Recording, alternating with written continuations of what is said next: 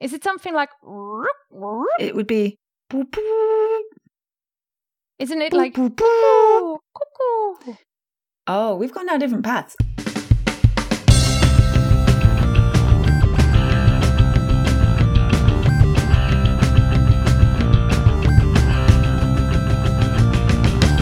Welcome to The Fluent Show, our podcast all about loving, living and learning languages. Hello, language learners. Hello, Fluent Show listeners. My name is Kirsten Cable and I'm here to talk to you about anything and everything interesting from the world of learning another language.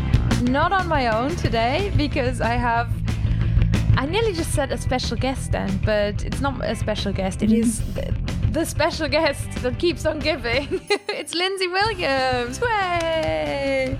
Hey, hello. Hey, Lindsay. How are you doing?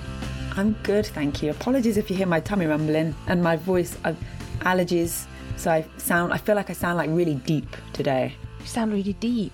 Yes. Like emotionally deep? Oh no, my voice. Oh, I thought you meant like we're going to dig deep today. No, not quite. Well, give me an update on your language learning, Lindsay. We've done so much work together this week in our work for online teachers, but we haven't talked about languages at all. Yeah, do you know what? June's not been too bad. I mean, it started off and I was ready. I'm like, okay, I think sort of May time we could go out more than once a day. So I started doing my walks again with my Manx and my Welsh to say something in. June started like, right, here we go. And then everything just, I don't want to say everything kicked off with Black Lives Matter, like, because it has obviously existed for so long already, but I don't know what felt different this time, but it felt different and it feels different. And I really hope that this is, the start of real change. And that just felt so intense and so consuming that I just allowed myself to I was like, my language learning is so irrelevant right now. I was spending time listening and reading stuff, and that felt much more important. But then I'd say the last week or so, I've started to kind of get back into things, mainly because I'm trying to get into this routine of setting some lessons with my teachers at the end of the month to try and give me something to like present to them, because I tend to work on those monthly things. Yeah. So I've just had one this morning for Korean, and it was really great because I'd had these little sentences I've written throughout the month and I kind of shared them. And then I'm like, yeah, now I see. I'm missing out the particles all the time. And so having that chance to just gradually do things, then check in, that's been really helpful. So yeah, it's not too bad overall. I feel you on the everything that kicked off in terms of, and I think there are many, many reasons. And like you say, things have happened again and again and again. And I think the way it compounded with what was already going on in the world, I think gave everybody a new level of intensity, and I think has given a lot of us a much needed level of urgency and feeling of urgency around this. It's difficult to talk about this when you are this aware that your perspective is so limited. Everybody's perspective is limited, no matter where you are in this, but it's just difficult to talk about it, isn't it? You know what? That's the thing. It shouldn't be difficult to talk about it. Like, it is uncomfortable to talk about as a white person, of course. And I'm sure, like, it's getting over that uncomfortableness, isn't it? And we have to be able to do that to keep moving forward. So I hope that, we can continue to have conversations and continue to make progress. I so often say to people that language learning, is going to change the world. And I don't just say that in some kind of rainbow flag, unicorn, fairyland kind of way. I genuinely believe it. I think there's something that it teaches you when you're learning a language. Listeners, I'm sorry that we're 5 minutes in and we're on heavy land already. There's something we said we weren't going to get deep. I thought it was just my voice. Here we go. we're gonna go lighter, I promise as well. It teaches you empathy. I deeply, deeply believe that the effort of understanding how somebody else expresses themselves how not just one other person, but a group of other people, and the way that they view the world that leads to those expressions, I think that is a really strong learning opportunity and has so much potential to develop our empathy to each other as humans. And that's why I believe, and that's why I feel almost campaigning about language learning is so important. Yeah, for sure. That's why I spoke up about it. I can't do my job and talk about the joys of learning a language and not recognize and acknowledge and stand beside people. You know what I mean? Mm-hmm. Like, language is people, culture, people, language. Those things are like so aligned. So it's just recognizing the privilege that I have because of the color of my skin. And that is so ridiculous. Why should that be a thing? But it is a thing. And we need to, collectively acknowledge and all work towards change and towards a more equal society at large, I suppose. Yeah, I think there's a lot of work going on in the community, internally, externally, and I just want to encourage you and affirm you if you have been quietly thinking, listening, working away at this and have seen people, shouting about it online. It's okay to do this quietly. You don't have to go 100%. around telling people, I deeply care about this. You don't always have to announce it. So feel free, take it at your own pace. And like I said last time, we can't just have the darkest and hardest weeks all the time because we'd all break, and that's not, we need to be in one piece. So we're here to kind of dark and light. And with the dark and light, Lindsay, let me go straight into a skin color grievance that I have had for a long time. Okay. And it's about, this is very much, okay, we're going to the low and the high. Ooh. Grape skin color. Grape skin color. Okay, I know where you're going. Skin color. I see the notes. I'm here for the bridges. Right. What a bridge. What a bridge. Go on. There is an emoji that I have long been missing. And we have often, we talk about emoji here on the Fluent Show. I've recently read the book Beyond, is it called Beyond? Because Internet. Because Internet it's called, of course. And in Because Internet, there's a really good chapter explaining emoji and the role they fulfill in our written communication online. So that's a really good one. Check out Because Internet. And she explains that they're kind of like gestures. They're not really a language, but they're like gestures. And something that I've used to illustrate a part of my life that is meaningful to me simply because of my heritage is the glass of wine emoji. And the glass of wine emoji is not available in white wine. Just red. The thing is, if they made a white wine emoji, they'd have to make a rosé as well. Okay, surely. Okay, I see what you're saying. Right? And then they'd have the little, shot glassy one with like the whiskey in it. They'd have to make one that's like a white one for that for rum. And, I don't know. I mean, I don't drink alcohol, so maybe I'm not the person to have a big opinion on it. There is a martini emoji. There is. A martini generally being a clear drink. And yeah, I'm the local boozer here in this podcast. I don't think you can have too many emojis though. So maybe just really expanding, you can't have too many. The reason I bring this to the Fluent Show, the reason I thought it was interesting is that there's been a whole campaign for the white wine emoji. Because sometimes I text people and I'm like, oh, my mum sent me some wine.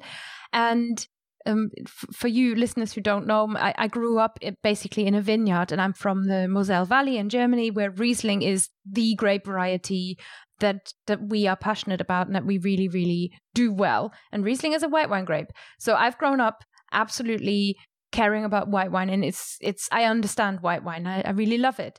So I can't drink a lot of it in one go. So moderation. But anyway. God, we're on podcast today. So recently I tried to text somebody, use a wine emoji, and I felt a common frustration about the red wine emoji and started Googling around, seeing, do other people care about this? Am I the only person who notices about the white wine emoji? And I realized there's a whole campaign from, a big wine company in the USA, Kendall Jackson, who have got mostly white wines on offer. So they want a white wine emoji, obviously. And their press release had this sentence in that I thought was so interesting because it linked wine to diversity in emoji and the kind of general debate. And what they're saying in the press release is, since a red wine emoji already exists, the white wine emoji is seen as a color variation, and adding color variation to an emoji is proving more complex because the Unicode standard is not fully defined. I'm not convinced. They've done it before, like all the people, the hands, the faces. They've done it for skin color. They all have now skin color, which is brilliant. And so that technology exists to do like the hold down, tap through from your red, your rosé and your white, right? Yeah. But it made me more aware of how much campaigning, how much effort must have gone into that, and whether, obviously there's a prioritization. On a white wine emoji is nowhere near as important as representing several skin colors in what skin might look like, right? Of course. Not all wine is red wine. I think I can survive over that. Yeah, white wines matter or something. It's ridiculous, right? But it's just the way that this kind of came together and the way that you requested. And with us having had an emoji episode before, I thought this was a really cool illustration of kind of the campaigning and the efforts that you have to go through. They've done this for years now. It's been rejected from Unicode for 3 or 4 years in a row, and people are still campaigning for that one emoji. And it reminded me of the blood drop emoji as well. Ah, the blood drop. I was thinking of the dumpling. I know the dumpling emoji took a while to get through. And I think that's a good emoji as well, because it can be like a dumpling, it could be a pierogi, it could be a ravioli. It's kind of variation that you can use it for. Oh, I'm going to have to check that one out. The dumpling emoji. Little dumpling. All right, I'll put it in the show notes. Dumpling emoji, white wine emoji, all the emoji. And the continuing fascination that emoji has for me, definitely, which is about expressing and illustrating how we express our own world in writing. When we speak and when we learn a foreign language, we learn this way of expressing ourselves. We have to find a way of expressing what we mean with the means available to us. So something I really often do is when I try to say wine, I use the champagne emoji because that's white. Right. Yeah. Instead of the wine emoji, even when I don't mean sparkling wine. But to most people, that doesn't matter. But to me, it's something that I'd love to be able to express right in an emoji. And it's this teeny tiny thing. But sums up to me what language learning, the big barrier language learning puts in front of us. Kirsten? Yes? I have some bad news. Yes, tell me. You might have to wait a while for the white wine emoji. I mean, so, lockdown. I've cared about this for a whole week at least now. A week? Lockdown has, I think it's set back new emojis, in short. So basically, we will still get new emojis this autumn, October, November time. But the conference earlier on this year, when they would all get together and decide what new emojis are going to go through, was cancelled because COVID, right? Oh. So that means 2021, there will be no new emojis. Are you saying they didn't do it on Zoom? Sorry, Japanese emoji. Sorry, Unicode Japan, you're on mute. Can't hear you. Yeah, no Zoom meeting. Oh. They didn't have the emoji conference. They were too busy with their sourdough. I was going to say, what emoji do you think would you want to use to sum up lockdown? Again, privileged lockdown in the UK.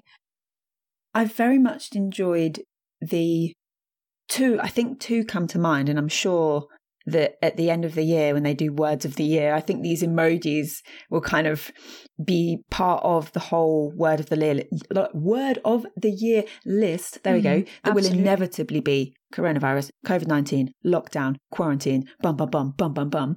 I think there's going to be some emojis among them. And I think one of them will be the little green virus. And the other one will be the face with the little mask. Oh, the face with the little mask, of course. Yeah. But that means I'm sick. But I think a lot of people experience coronavirus without actually feeling sick. And I think it's just come to represent wearing the mask, like to prevent and to help to, So yeah, I think those two for me have kind of represented lockdown. I see. Yeah.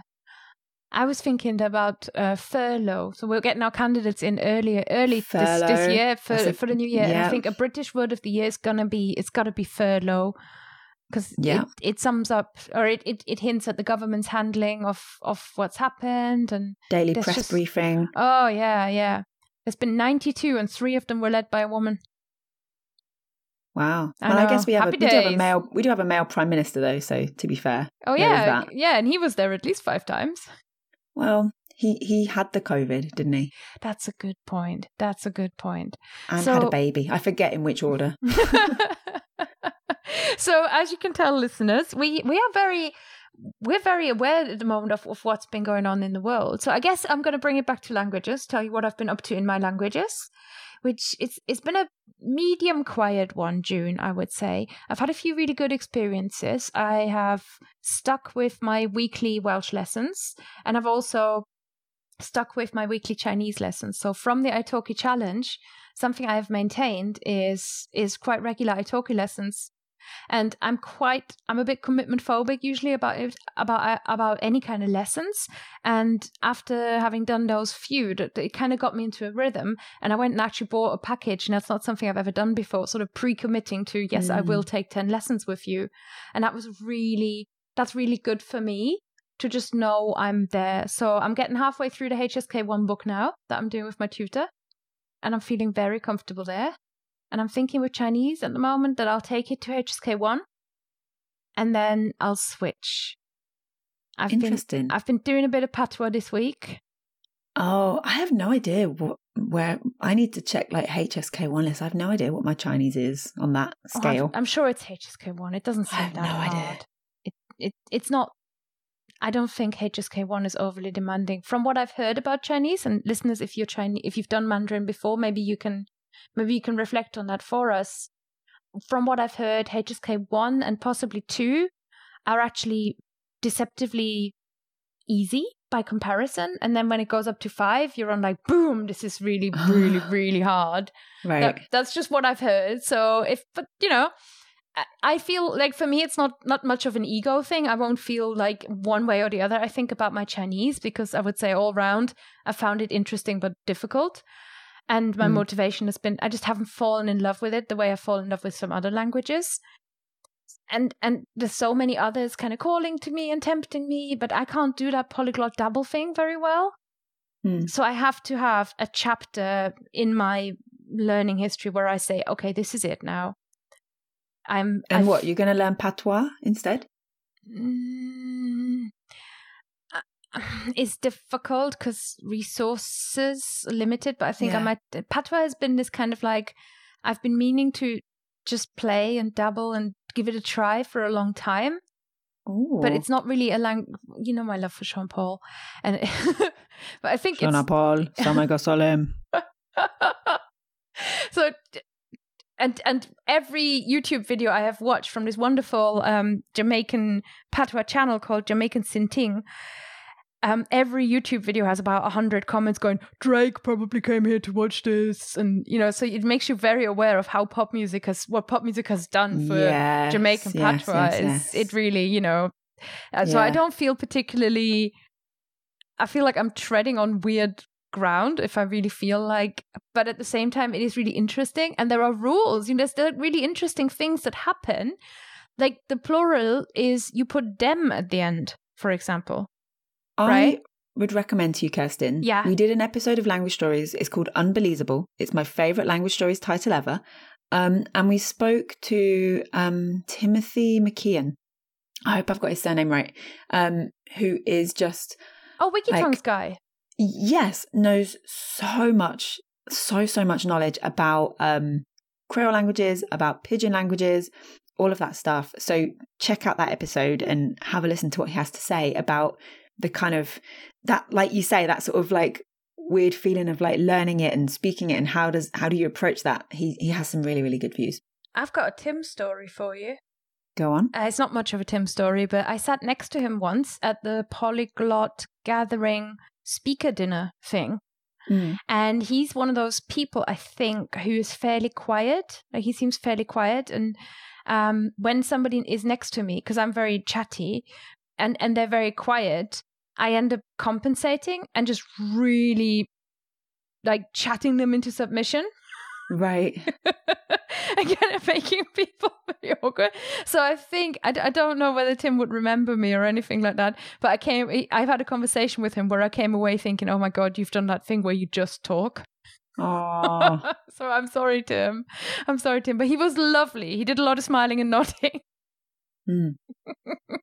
And yeah, it's my biggest flaw when I meet strangers, to just waffle on. So please interrupt me if you ever meet me.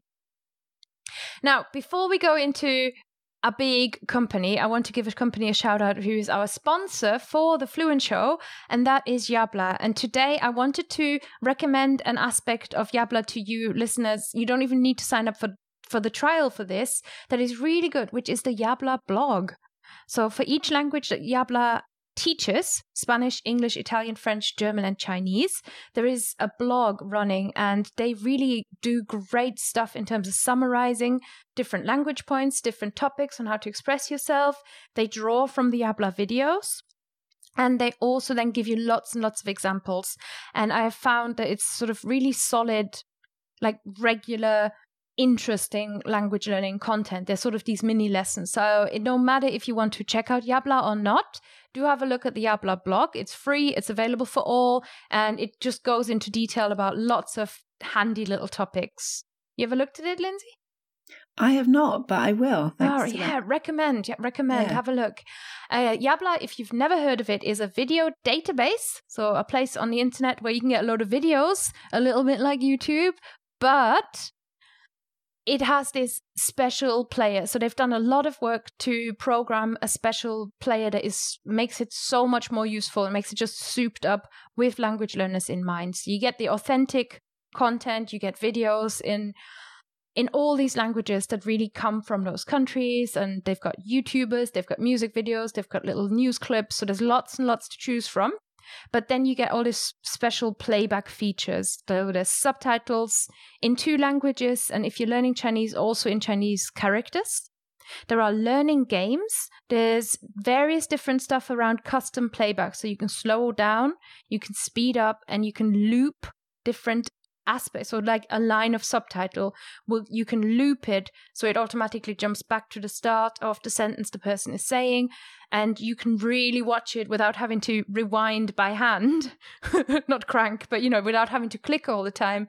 You can watch the same sentence until you go, oh, I understand where they're saying this bit and where they're saying that bit. And that, if you're struggling with listening comprehension, is a really good thing to do. There's flashcards built in, and like I said, learning games. There's a really cool dictation game. Yabla is the premier language learning video platform. They've got all these tools for you. You can stream authentic shows that you enjoy. For me at the moment, The Voice of China. And you can learn at the same time. So if you want to give Yabla a try, they've got a free trial for all Fluent Show listeners. You go to yabla.com/fluentshow to take advantage of that. And then you'll be able to test drive any of Yabla's languages for a free 15-day trial. So that's yabla.com/fluentshow. Thank you so much to Yabla for supporting the Fluent Show. Hey! Woo, woo, woo, woo, woo. Air horn. Second air horn. I have this new broadcasting software, listeners, that we've been using for a recent summit that Lindsay and I ran together. And the coolest thing about it is it's got this little soundboard where I could play an air horn all the time. So we had this meow, meow, meow, kind of going out in our stream. So I will look into getting us an air horn that we can actually play during the Fluent Show.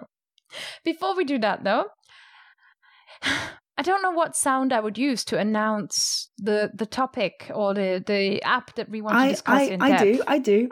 Is it something like... It would be... Isn't it like... Cuckoo? Oh, we've gone down different paths. I'm thinking of the noise that you get when you finish a lesson. You're thinking of an actual owl. I'm thinking of an actual owl, that's it. Fair enough. Okay. So there's an owl, and there's a sound when you finish a lesson, and this is an app that you've probably had on your phone, your tablet, possibly your desktop.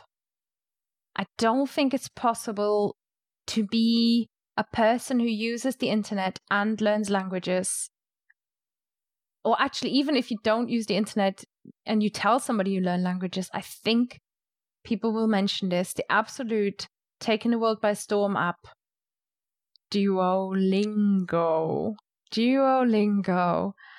I've got it on my phone. Do you, Lindsay? I have it on my iPad. I have Memrise on my phone. Just one. Interesting. Just one. Yeah. But I have it on my iPad. Yeah. And that's where I use it. Oh, I wonder if the iPad experience is different from the phone experience. I'm not sure. I don't know. Interesting. So you wanted to bring Duolingo to the Fluent Show kind of as a Duolingo is back, or I'm back on Duolingo kind of experience. Because I think for us or at least for me, I would say, as an experienced language learner, I kind of have a way that I like to do things. And the Duolingo way and the way a Duolingo course guides me doesn't always fit in with how I want to do things. So there's many points that I've raised in the past where I've said, well, that's really frustrated me, or that's not really how I want to do things. And I think a lot of it comes down to I just don't want to be led by any app. And that's a big part of it. But Duolingo is so huge. There are over 6 billion Duolingo lessons have been completed in the world. Wow. So it plays a huge part. And some people credit it with their whole language learning progress. Some people straight up say Duolingo made me fluent. So let's start with, what role does Duolingo play for you in your language learning?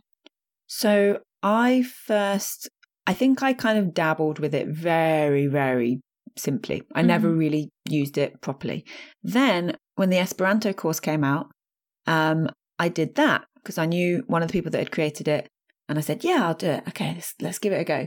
And so I did that all the way through. And I was like, okay, it's all right.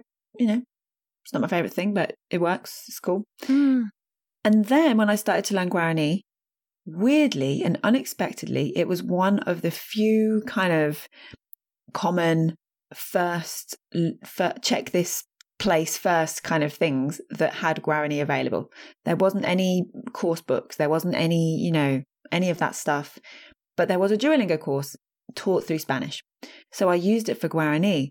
I finished that. I'm now kind of working through maybe third time. No, I know they've updated the course. So there's some bits where I get to and it's like you've completed one little loop. And then there's others where it's like a brand new lesson halfway through that, But yeah, so I used it then for Guarani. And that was when I started to use it a bit more kind of creatively, I would say, and a bit more usefully as well. And so I was like, okay, this thing, it's not too bad. It's not too bad. And then recently, I can tell you, I think my streak is like 78, 79 days. So that long ago, I kind of started to play around with it again. I think it was probably during lockdown times, thinking like, I don't want to, I just didn't have the headspace to sit down and be like, let's study languages with my books and whatnot. And I was like, this will just keep me touching base. In the meantime, I feel like I'm doing something if I've done a little bit of Duolingo. Right now, that's enough. That satisfies me, right? And so there were a few things that I thought it would be quite useful to share if people have ever felt like, it's all right, but I can't speak, or I'm not fluent, or because it is something that a lot of people use. And I've discovered a few things, and I'm so sure, don't get me wrong, don't come at me for this. Some of these things, probably most of them, are going to be, if you're like an experienced Duolingo user, these are going to be so basic, and you're going to be like, Lindsay, what are you talking about? Obviously that is, right? But I didn't know some of these things, or I've discovered some of these things to be useful ways to use it. And that's why I wanted to share them. Mm-hmm. Something that you mentioned just then, or two things that you mentioned just then, really stand out to me as advantages or like reasons, I think, why Duolingo is so attractive to the early language learner. And they are not just the early language learner, because the casual language learner, and I think most of us, maybe all of us, and this is entirely legit, when we start learning a new language, we are kind of casual with it. Right? Some people, or the traditional way I would say is if somebody feels I am serious about this, they book themselves into a 6-month course. You know, they go into a group class. That's still how we see it. And I often have this in language coaching conversations. I talk to people a lot about the idea of learning and what you think your learning/study has to look like. And people often come back to the idea of books and writing and kind of our traditional ideas of what study has to look like. And Duolingo doesn't look like that. So it gives you this kind of way of being more casual. And what you mentioned before is you just haven't had the headspace for it. So there's a real advantage of having Duolingo as an example, I guess, of apps, but particularly this one because it's just spread so much around the world. They're smart marketers. 100%. They're well funded, right? They are genuinely a company, and I think they're more upfront about how they make money and how you can give them money these days. And so Duolingo is really the first one that we think of, and Headspace to me is a huge factor of that. You know, the fact that when you feel like, oh, I can't focus on something complicated, you go to Duolingo. Does that happen to you as well? Yeah, I think so. I've kind of fallen into using it in the mornings, like after I've eaten breakfast, when I'm like having my tea, like then I'll do a little bit. And then sometimes in the evening if I have extra time. And to me, it's sort of, that's one of the advantages and disadvantages of it. So if somebody tells me they are doing Duolingo and I usually say, what else are you doing? And if they're just doing Duolingo, it's the lightness headspace thing that makes me a little bit wary, because I feel like if that's all you're doing, it's easy to stay shallow. But that is a critique, and the many ways that you have got for using Duolingo, I think, tell us how to go a little bit deeper with it. So let's go into our tips, and then we'll see which ones of them allow us to go a little bit deeper with Duolingo. Cool. So the first thing, you know how you have the hearts, right? There's like 5 hearts. You get a question wrong, you lose a life, you lose a heart. Right? I don't think this always used to be the case, but I think it's something that's been added in the past few years. So anyway, you lose a heart and then you lose all 5 hearts and it's like, oh, okay, I'm done. Yeah. But, and I thought this was kind of hidden, I'm sure for some people, like I say, it's going to be really obvious. If you click the heart on the screen at the top, there's this option that's like, you can buy 5 hearts for like 450 little gem thingies, or you can join Duolingo Plus and get like unlimited hearts forever, or it says 1 heart practice. So you tap that to do a practice, and that earns you 1 heart from practicing stuff you've already done, right? Often what happens is you then get shown an ad that says, gain another heart? Yes. Watch a little ad for like 5 seconds, click the cross, 2 hearts. Boom, boom, boom. You need to do that then like 2.5 times and you've got your 5 hearts again. So I know it's probably going to sound so simple, but I wanted to share it because I did not know this. And then one day I just clicked it where it said practice and I was like, oh, it means do practice, get a heart. Oh, okay.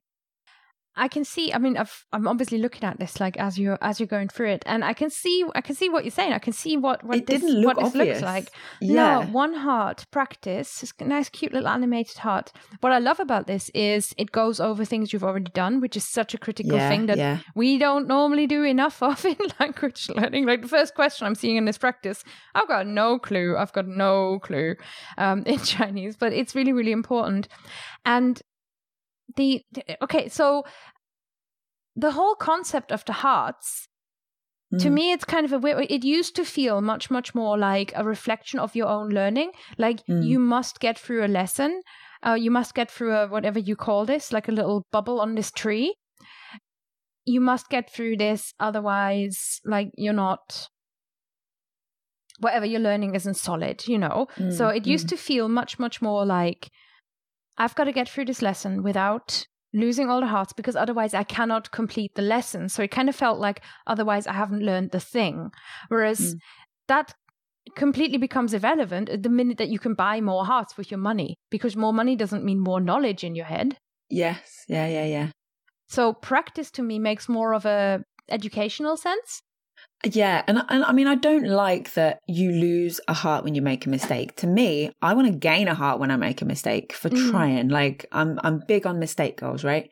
So I don't like that aspect of it, but it's a thing, it's a feature of it, and this is the way that I've found to just ignore the hearts and no, okay, there's 0 hearts left, cool. I'll do some of this, rather than have to use the little gem things to pay for it. What I use the gem things for, and this is the second thing that I wanted to recommend, always use, when you go to the little shop tab, always use the streak freeze and always use the double or nothing.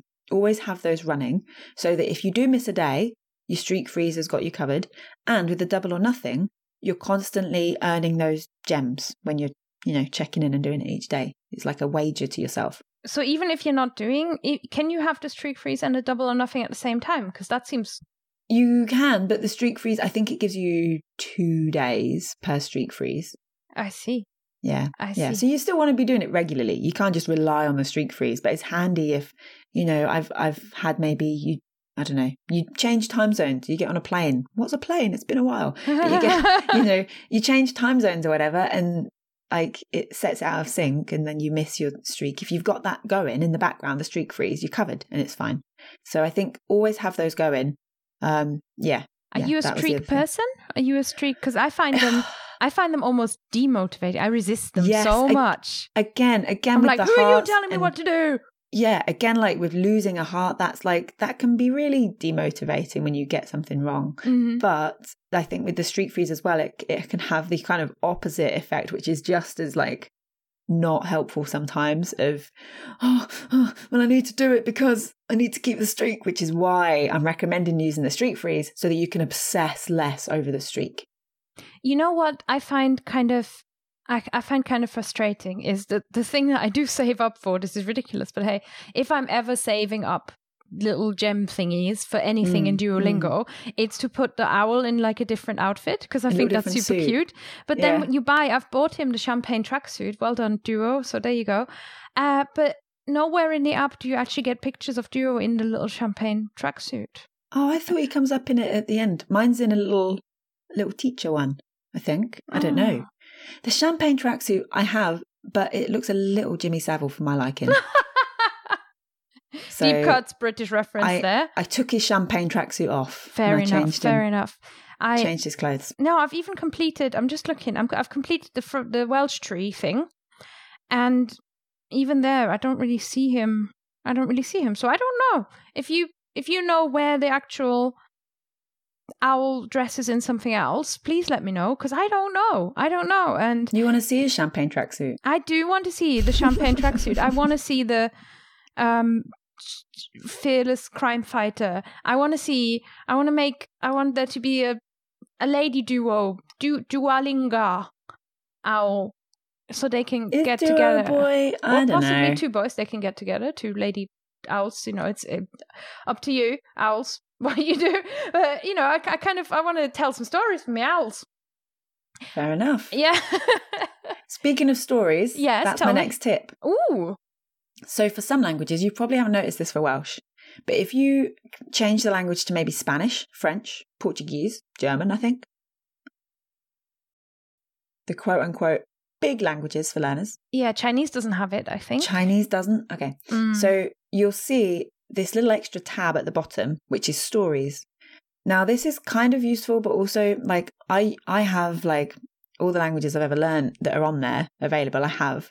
But the stories aren't as useful for me for that. Like for Spanish, where I've just gone through and like done the checkpoints or done the initial test and been like, oh, well, you finished the tree. I'm like, cool, that's good. But then the stories I can't skip. That's kind of annoying. But they're there and they're handy if you are a beginner or if you're kind of refreshing stuff in a language. They're another way that you can like engage. It's not just the course on those. So hopefully that's something that will expand. They don't correspond to your tree, because I've completed the French tree, mostly by testing out, because I speak French. But it doesn't then give me stories at the same level of complexity. So I've got to... That's annoying, isn't it? Yeah, I wish there were checkpoints for the stories. Yeah, I think it would be such a helpful feature to lock them if Duolingo is the only thing you ever use. But realistically, you're going to use Duolingo as part of a balanced language learning routine. I sound like a nutritionist, but you're going to use Duolingo as one of the things that you do in your language learning as you get better. You're not going to just do, this one app thing. You're going to talk to people, possibly start looking around, etc. And because you probably haven't picked up French to get good at Duolingo, right? And in that way, I think the stories would make more sense if they're unlocked together with your progress that you're showing through your tree thing. That would be really good. Mm-hmm. Another point on, we're talking about like the sort of quote unquote bigger languages that people learn, French, Spanish, German, etc. Just a sec. I want to say on the stories, explain to me what a story does, because I've never seen one. Oh, have you not seen one? I've done Mandarin, Chinese and Welsh in Duolingo. Right. Recently. Okay. So it kind of gives you like one line at a time. Uh-huh. Some of them are more like dialogue-y, right? But it gives you like one line at a time, and it kind of gives you, like it does in the course, where you see the little translation where you click on each word and then you just kind of click through. I think, does it give you a chance to say them back? I can't remember. I've not done many because they were kind of too basic for me. I needed them to unlock. So I've not done much, but yeah, they're there. They are something worth using if you're learning a language that has them available. Mm-hmm. Do you think they're a development from the little chatbots? Because Duolingo for a while had little chatbots. Oh yeah, it will be that. Yeah, it will be the same. I've seen them in German. Yeah. I've seen Christian use it in German. Yes, it will be the sort of advancement of that sort of chatbot thing then. Yeah, that will be it. Nice. Okay. Yeah. The next thing is check what's available in other languages. So I mentioned learning Guarani through Spanish on Duolingo. They also have a Catalan course as well through Spanish. Oh, cool. That's not available through English. So both of those are through Spanish. I think I had a quick glance before I finished these notes, and I think that's it for languages that are different. But let's say that you have, I don't know, you want to learn Spanish, but you already know French. Well, you can learn Spanish through French. So when you go onto the little language choice and the little plus, go down to the very bottom and click more, and it gives you all the courses available from all languages to all other languages. I know there are 35 target languages from English, so there's a few hidden extras that you can access from other source languages. Source languages, that's the word. Yes. Fabulous. Okay, so you kind of get this sort of use a different source language, and you get that polyglot effect that we can also get with we talked about it with Closemaster, for example. Yeah. Cool. Exactly. It's pretty cool. Final thing on the kind of the what's already there, right, is the tips feature. Again, it's probably going to sound so obvious, but for so long I was just glazing over it and just clicking the lesson button to go straight to the lesson. But I've found them to be helpful, especially for, things like Chinese and Korean, where if there's no explanation there, I'm not going to pick up what the pattern is they're trying to teach me. I need to just have a quick glance, and the tips are actually really good. They're very well written. They're very simple. They're not like full of grammar jargon. It's very, very clear. So I would recommend using the tips. I think I knew about that, but I think there was for a long, long time, the tips, I don't know if they're on the mobile app now. They were like web only. Yeah. And now they're kind of finally coming. Yes, they're definitely on the iPad app. That's where I see it. So yeah, they're definitely expanding out then, because that used to be really annoying. Like, I'm not going to use it on a computer, but then I would be missing out on those explanations. So yeah, the tips are kind of expanding out into the app world as well. I think that's really cool stuff. Yeah. And you mentioned, so you got two kind of general tips, which are that I saw in your notes, which are to write things down and to say things aloud. So yes. Is that how you do it in Korean? So I don't do this every single time, right? Like when I'm having my breakfast, like I mentioned, I'm not going to I finished eating a bit, I'm going to go grab my notebook, and, I don't do that. I'm just doing that a bit more casually. But sometimes I might use Duolingo kind of as a source of language to then either repeat and say things aloud myself. That one you can do without any prep, right? or to also write them down. And I did this a lot with Guarani when I was writing like a little page. I had this book, it had like 13 lines. And so I would write 13 sentences each night. And if I was a bit tired, I would just go on Duolingo and get the first 13 sentences that came through in a lesson and write those down instead. And then sometimes I would write the first sentence, close the lesson, and write variations on that sentence with the language that I knew in my head. Clever. Right? She's a teacher, people. So that is how you can begin to sort of take it out of the app, to avoid just getting stuck through the cycle, through the streak, through the hearts and all of that, to actually use the language that's there and make it your own and make it more kind of suited to you and more useful in that sense. The obvious like annoyance here, however, is that there's no list within Duolingo of vocab, but I found a link to a forum page on Duolingo itself where someone has done a wonderful job, must have taken hours and hours of compiling vocab lists from all the courses. I think at least all the English courses, and then there's a few others underneath. But yeah, that's going to help you if you're like, you don't have it available. You can kind of grab that list, get a copy of that and begin to put the words into your own sentences as well. There's something I think that's really cool. That's really cool. And I have previously found memorized courses based on the Duolingo courses, and the vocab is a good kind of introductory sample of vocab. Seeing it in a different context, right? It kind of becomes like, oh, okay, that word is the bit that means that. You know, when you just get the Duolingo sentences a lot of the time, it can be tricky. I find there's something about the way Duolingo presents things to me, the way it encourages me to kind of keep tapping and speed and stuff that keeps it so shallow, that stops me from engaging with it in the way that I find most helpful for remembering stuff. Well, right? The good thing, which is again, it's like that's why it's so good to do it when you're a little bit lighter, right? Yeah, I mean, the good thing about it is there's no timer. So you can just open a lesson, get a sentence, write it down, maybe look at it a bit more and be like, oh, that word, that's a new one for me. Okay, write that one word down and then just like leave the lesson open and write a few other things, or just open up a Google tab or a YouTube video explaining that grammar point so you can kind of go a bit more thorough with it.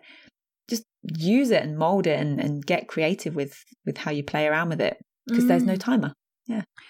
Now, Lindsay, you mentioned the forum, and that reminded me of something, because Duolingo, in a way, like Say Something Welsh, is a course, an app that has attracted this forum of really dedicated followers. People are really, and it's not just the kind of people that you meet who are really passionate about Duolingo and won't have anything else that they'll ever consider. You mustn't say a bad word. That's not what I mean.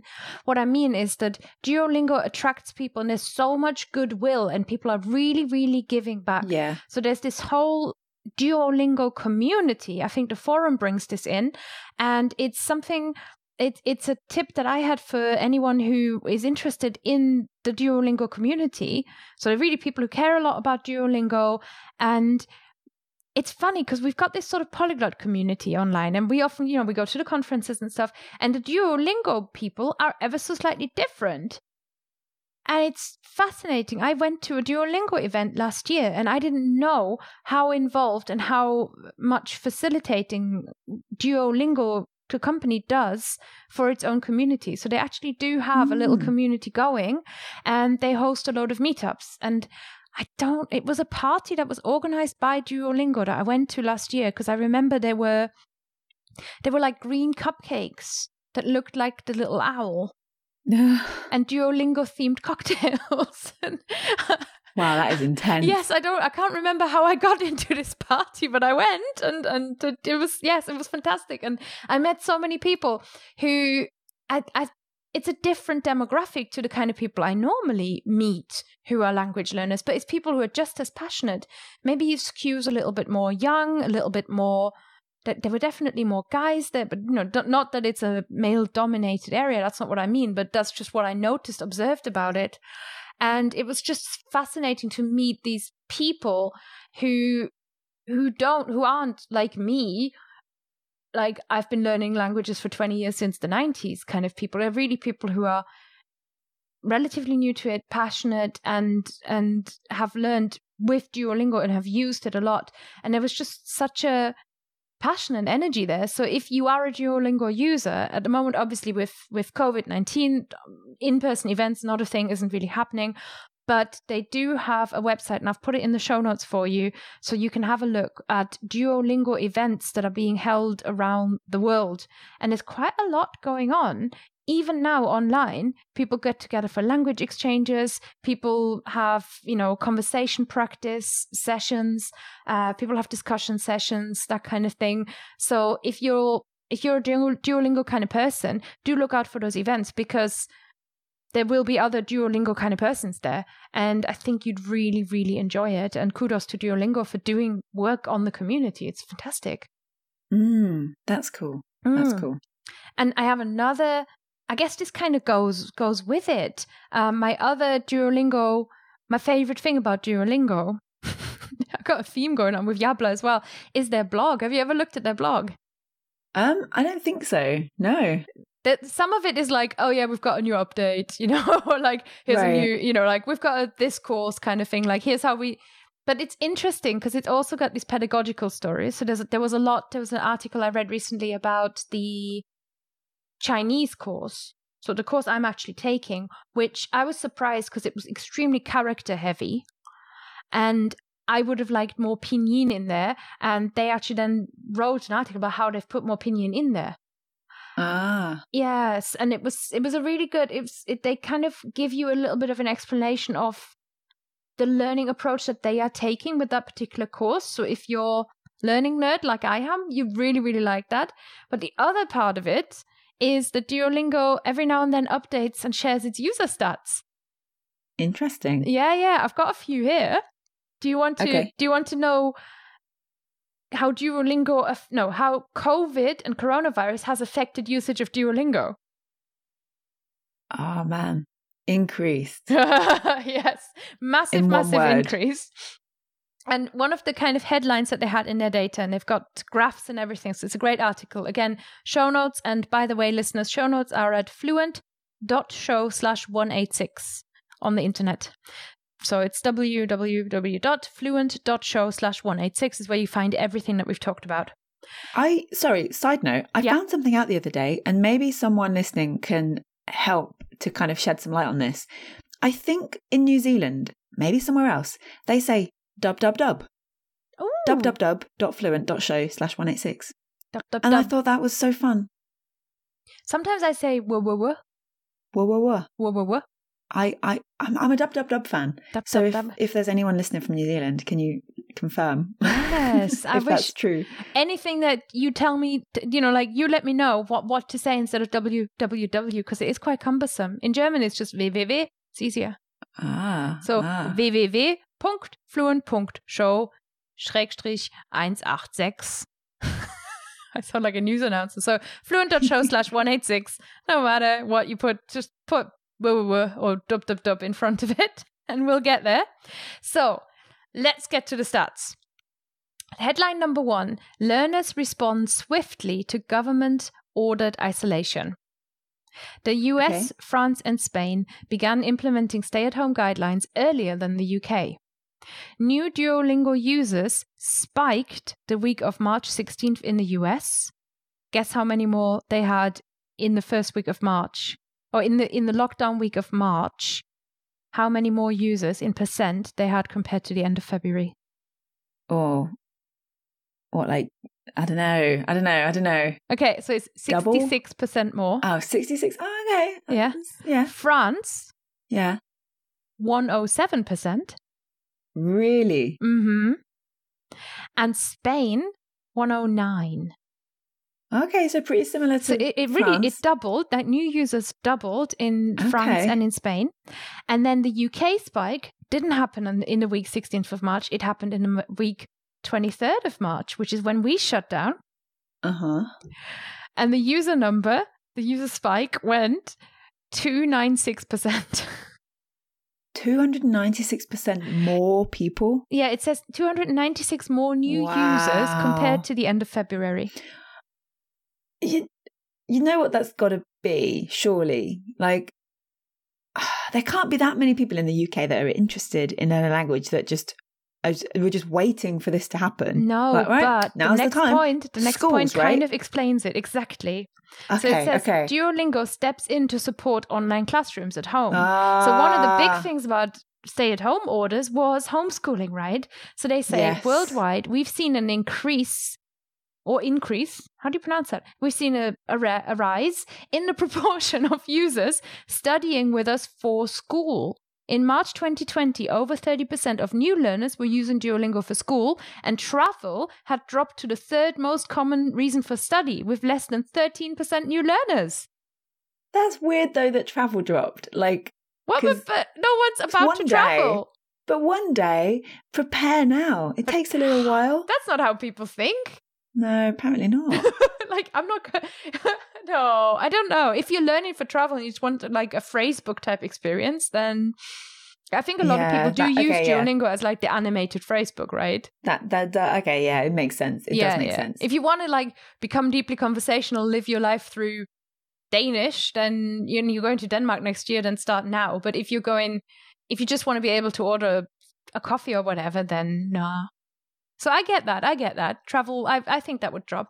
And then lastly, and I think this is a classic, learners choose languages they can apply. So learners in English-speaking countries are largely focused on Spanish and French because they think they can apply those. Who says they can apply it? Never mind, that's a different conversation. And learners in non-English-speaking countries are using the time at home to study English. Of course. Fun fact, though, that does come up on Duolingo when it loads a lesson.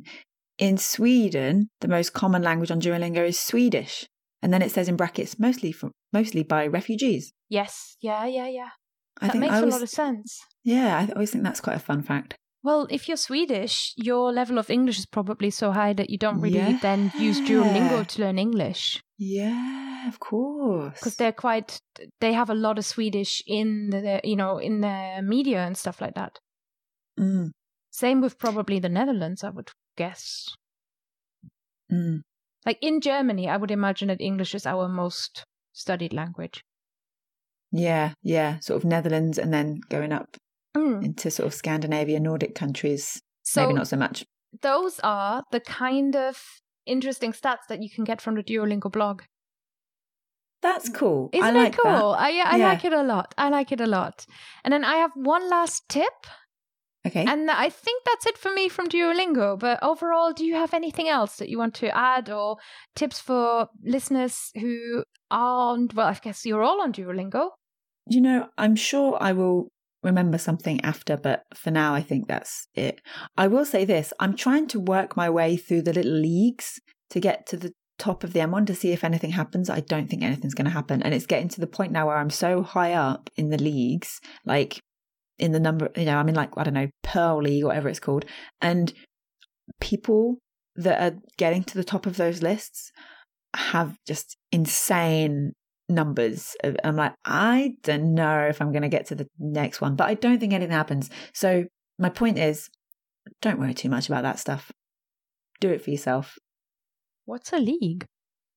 Oh, it's in like a tab. There's like at the bottom, you'll see the little friend tag, or it's like a little shield. Oh, the little shield. Yeah. Oh, yeah, look. Oh. Yeah. What league are you in? The worst one. The worst one? There's no such thing as the worst one.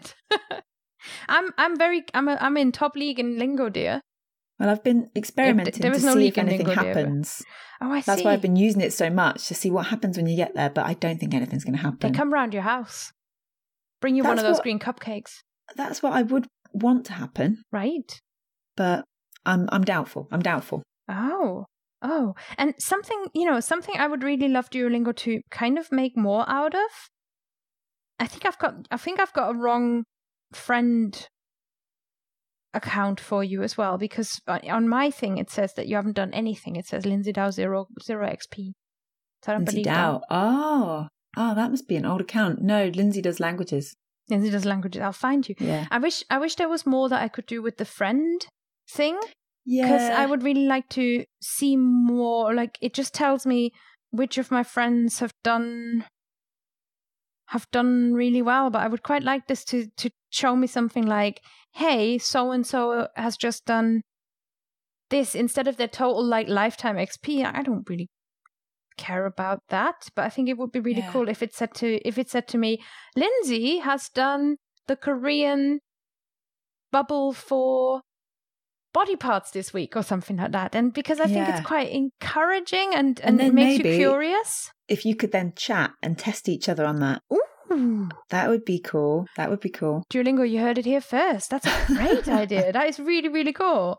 You know, on Facebook where you have mutual friends, it would be cool if you could see mutual courses and mutual levels and mutual lessons between friends. Mm-hmm. So you could then do that. You could be like, oh, we've both studied this lesson. Let's chat and test each other. So good. That would be amazing. Good. Yeah. Sorry, go ahead. Yes. So if you are listening and you want to add me on Duolingo, for what it's worth, I'm very happy to share my username because I do find it, maybe it'll motivate me to see more of this. My username, according to this, is Kerstin_fluent. So the same as it is on Instagram, KERSTIN_fluent. Add me, but don't be surprised if I don't do much.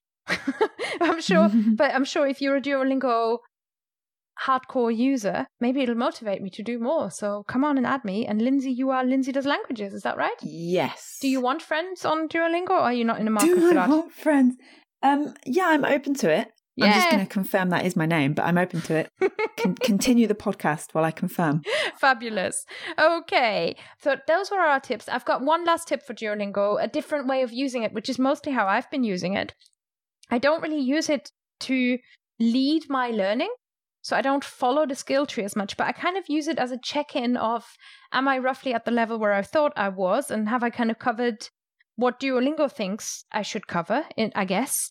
So it's just a different checkpoint. And what I tend to do is just go in every 3 months or so, 2 to 3 months, and then test out of the next bit. And it shows me if there is anything that I need to particularly pay attention to. And I might just check which part I really don't know, or which part I keep making mistakes in, and then go back, study that separately, and then come back and check if the Duolingo way of looking at it still makes sense to me, because I find that quite helpful. I find that quite helpful to take it into different environments. So that is a way that you can use Duolingo as well. Instead of letting it kind of lead your learning, you can just go in, use the test out, and kind of make it your little quiz on how you're checking your progress. I have an update.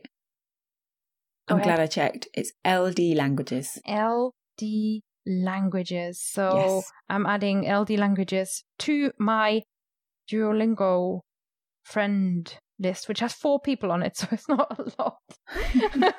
Never really prioritized it much. But I think this was really interesting, and I'm surprised actually how much, when we really sit down and think about Duolingo, I'm surprised how much comes together. Yeah, there's definitely a lot you can do with it. I'm not like kind of a hardcore, Duolingo for life, but I enjoy it as a resource, and I appreciate that it exists. And, I appreciate that it's out there and that it's free. Mm-hmm. For, you can do the Duolingo Plus if you want to, but you don't need to. So yeah, I think it's a good thing to combine with other things if that's what you enjoy. I think so too. I think Duolingo, and again, it is about the purpose and the goal that you have. So in terms of animated phrasebook, I think it's fairly good, even if you just do Duolingo. And it could be your first check-in for yourself. And I think for many people, it's such a great confidence builder. So it certainly has its place. And I'm absolutely not a hater of Duolingo at all. And it's been fun and fascinating seeing Duolingo develop, because they do update and they're responsive, and they do work on their product every year. So it's a good one. Listeners, I hope you've enjoyed our kind of revisiting Duolingo check-in, Duolingo 2020, see what that's like. And maybe you've picked up a new tip, or you've picked up something new. If there's something that you do with Duolingo that you really want us to know about, please get in touch, share it, and then we can share it in a future episode. Loads of ways of getting in touch. You can send an email to hello@fluentlanguage.co.uk. You can find The Fluent Show on Twitter @The Fluent Show, or you can say hi to Lindsay and me on Instagram. We are @Lindsay Does Languages and @Kerstin, KERSTIN_fluent. There's loads of ways of getting in touch. And like I said, all of that you can find in one place if you go to fluent.show, www.fluent.show/186, and that's where I've also linked a lot of the blog articles and tips and other relevant things that will tell you more about Duolingo. That's it from Lindsay and from me for this week. It was really wonderful having you, Lindsay. Thank you. Magouche. Really wonderful that you listeners are here listening to us. And it's goodbye from me, goodbye, and goodbye from Lindsay Williams. Goodbye. Thank you for listening to The Fluent Show. If you enjoyed this episode, please consider supporting the show by leaving a review in your podcast app or even becoming a member of our Patreon community, where our supporter perks include a secret feed full of added show notes and a VIP option where you can get priority answers to your listener questions on the podcast. Don't forget that you can send us your language questions and feedback to hello@fluentlanguage.co.uk or find us on Twitter @TheFluentShow or Instagram #TheFluentShow. We're always so excited to hear from you and read every message and review. See you next week.